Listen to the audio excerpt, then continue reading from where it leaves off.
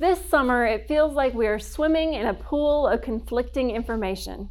So many decisions are being thrown at us that we have never faced before. Parents are being asked to choose whether or not to send our children back to school, and every day face decisions about how to keep them safe, not only physically, but socially and emotionally in the midst of pandemic social distancing. Business owners and even our church have had to decide if and when to reopen, and what is the safest way to do that. Politicians are pointing fingers, and we're left wondering who to believe and how to vote. And on almost any issue involving the coronavirus, each time we think we found crystal clear answers, someone else throws a wrench of disagreement into the situation, and we're left confused on what and who to believe all over again. It seems that no matter where we turn to find black and white facts, we find ourselves instead in a hazy gray fog of confusion. We're surrounded by information at our very fingertips. But how do we discern fact from fiction? How do we parse truth from sensationalism? So many Christians would say it's simple. Our Bible is our roadmap, a blueprint for our lives. And while that may be true to a certain extent, I can't flip the book open and find the words pandemic or vaccine, face masks, or school choice anywhere in the concordance or index. How do we as Christians find godly wisdom for situations that are so completely out of the realm of what was happening in biblical times? Well, as we kick off our new series about wisdom, we'll search the book of Proverbs for answers to these questions and many more. But before we dig in, what exactly are Proverbs? I mean, every religion has them, these pithy, short, clever sayings, a bit of truth or general advice. But what is the book of Proverbs in our Christian Bible? Is it really just a collection of sayings that make good needlepoint art or Instagram captions? Well, the Proverbs written in our Bible were passed down through generations of an oral tradition of poetry and storytelling among the Hebrew people. These sayings were taught to generation after generation of people wanting to live a good and just life.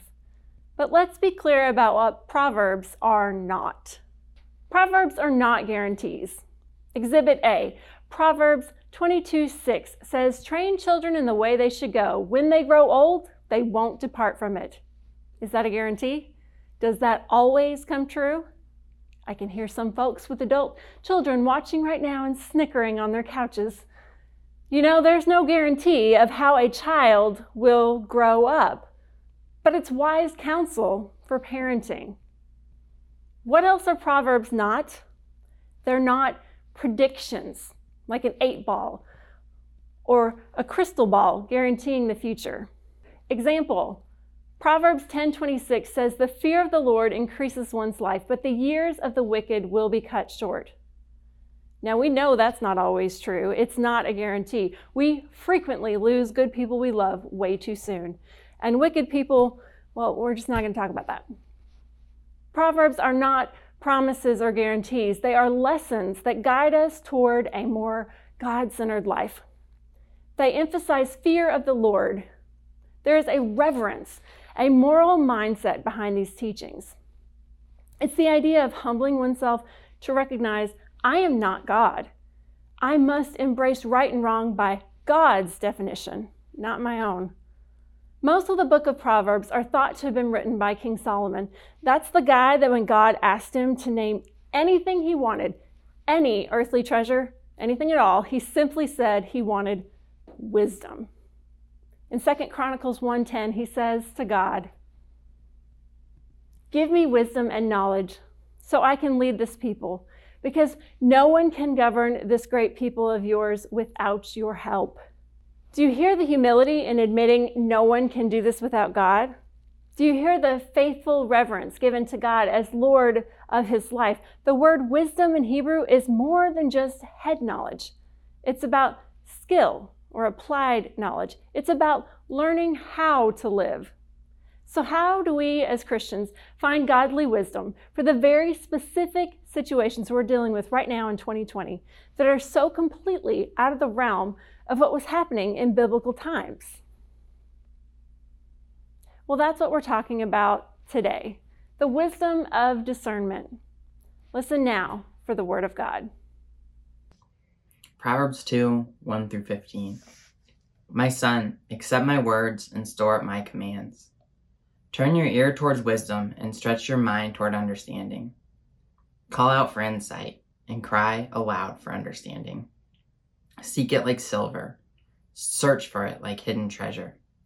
Then you will understand the fear of the Lord and discover the knowledge of God. The Lord gives wisdom. From his mouth come knowledge and understanding. He reserves ability for those with integrity.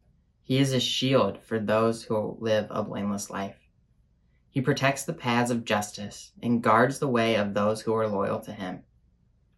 Then you will understand righteousness and justice, as well as integrity, every good course.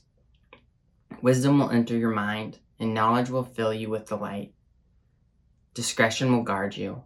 Understanding will protect you. Wisdom will rescue you from the evil path, from people who twist their words. They forsake the way of integrity and go on obscure paths. They enjoy doing evil, rejoicing in their twisted evil. Their paths are confused. They get lost on their way. Proverbs 2, 1 through 15. Turn your ear toward wisdom and stretch your mind towards understanding. Call out for insight and cry aloud for understanding. The Lord gives wisdom from his mouth, come knowledge and understanding. What words or phrases stand out to you in that?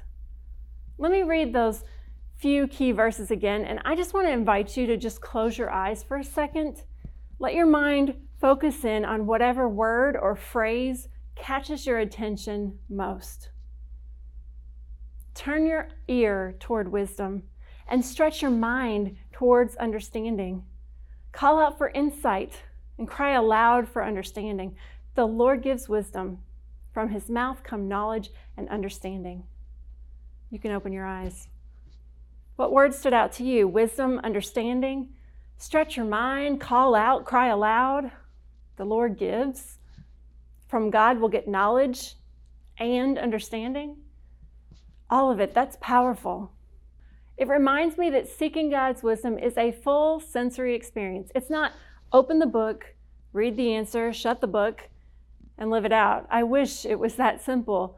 It means using our minds, our hearts, our ability to be still and listen to our God. Through all of that, God will give us wisdom and understanding for our current situations. As Methodists, we are First Wesleyans, named after our founder, John Wesley. And one of the core teachings of the Wesleyan faith is our method for coming to theological conclusions, or rather, understanding God and what God wants. It's what we call the Wesleyan quadrilateral. It's like 4 lenses, each stacked one on top of the other, that we are looking through to gain understanding. The first of which is the most foundational, Scripture, of course. But we also consider reason, tradition, and experience. As it says in our Book of Discipline, Wesley believed that the living core of the Christian faith was revealed in Scripture, illumined by tradition, vivified in personal experience, and confirmed by reason. Scripture is primary, revealing the Word of God so far as it is necessary for our salvation. You see, we don't read Scripture literally, like a blueprint, but rather we study it using our God-given minds, examining it as it has been taught through generations of tradition, measuring it against our own experience living in relationship with our triune God, Father, Son, and Holy Spirit, and also by using our minds to reason through an understanding of the context in which a passage was written, when and where it was written, who was the author. These are all the lenses through which we study and grapple with God's Word. It's through this method of examination that we're able to discern how to apply this wisdom to our lives. As today's passage in Proverbs says in verse 2, turn your ear toward wisdom, stretch your mind toward understanding. In other words, use your own mind and ability to reason and search for meaning and answers from God. And in verse 3, call out for insight and cry aloud for understanding. In other words, your personal experience of God speaking to you in big or small ways, communing with you in prayer, all of that matters. The Holy Spirit is still on the move. Even in 2020, we cannot contain her. So how do we find true wisdom while swimming in a pool of conflicting information this summer? We cry out to God for insight and understanding. We turn our ear toward wisdom and stretch our minds toward understanding, trusting that God's Holy Spirit will continue to guide us. And we examine everything carefully. As Paul says in 1 Thessalonians chapter 5, don't suppress the Spirit. Don't brush off Spirit-inspired messages, but examine everything carefully and hang on to what is good. Avoid every kind of evil. Over and over again, we are reminded in Scripture to think for ourselves. In 1 John chapter 4, as paraphrased in the Message, it begins with the words, "My dear friends, don't believe everything you hear. Carefully weigh and examine what people tell you." You see, we may not have all the answers we need right now, but we serve a God who is not hiding away on some far-off throne, pushing buttons or pulling strings, but rather a God who guides us, pushes us, stirs within us, and will not leave us alone. So when you're uncertain of what to believe, when you're not even sure what's up and what's down or what day of the week it is in 2020, turn your ear towards wisdom, stretch your mind towards understanding, call out for insight and cry aloud for understanding in reverence and humility. Turn everything over to God and may God's Holy Spirit guide you. Amen.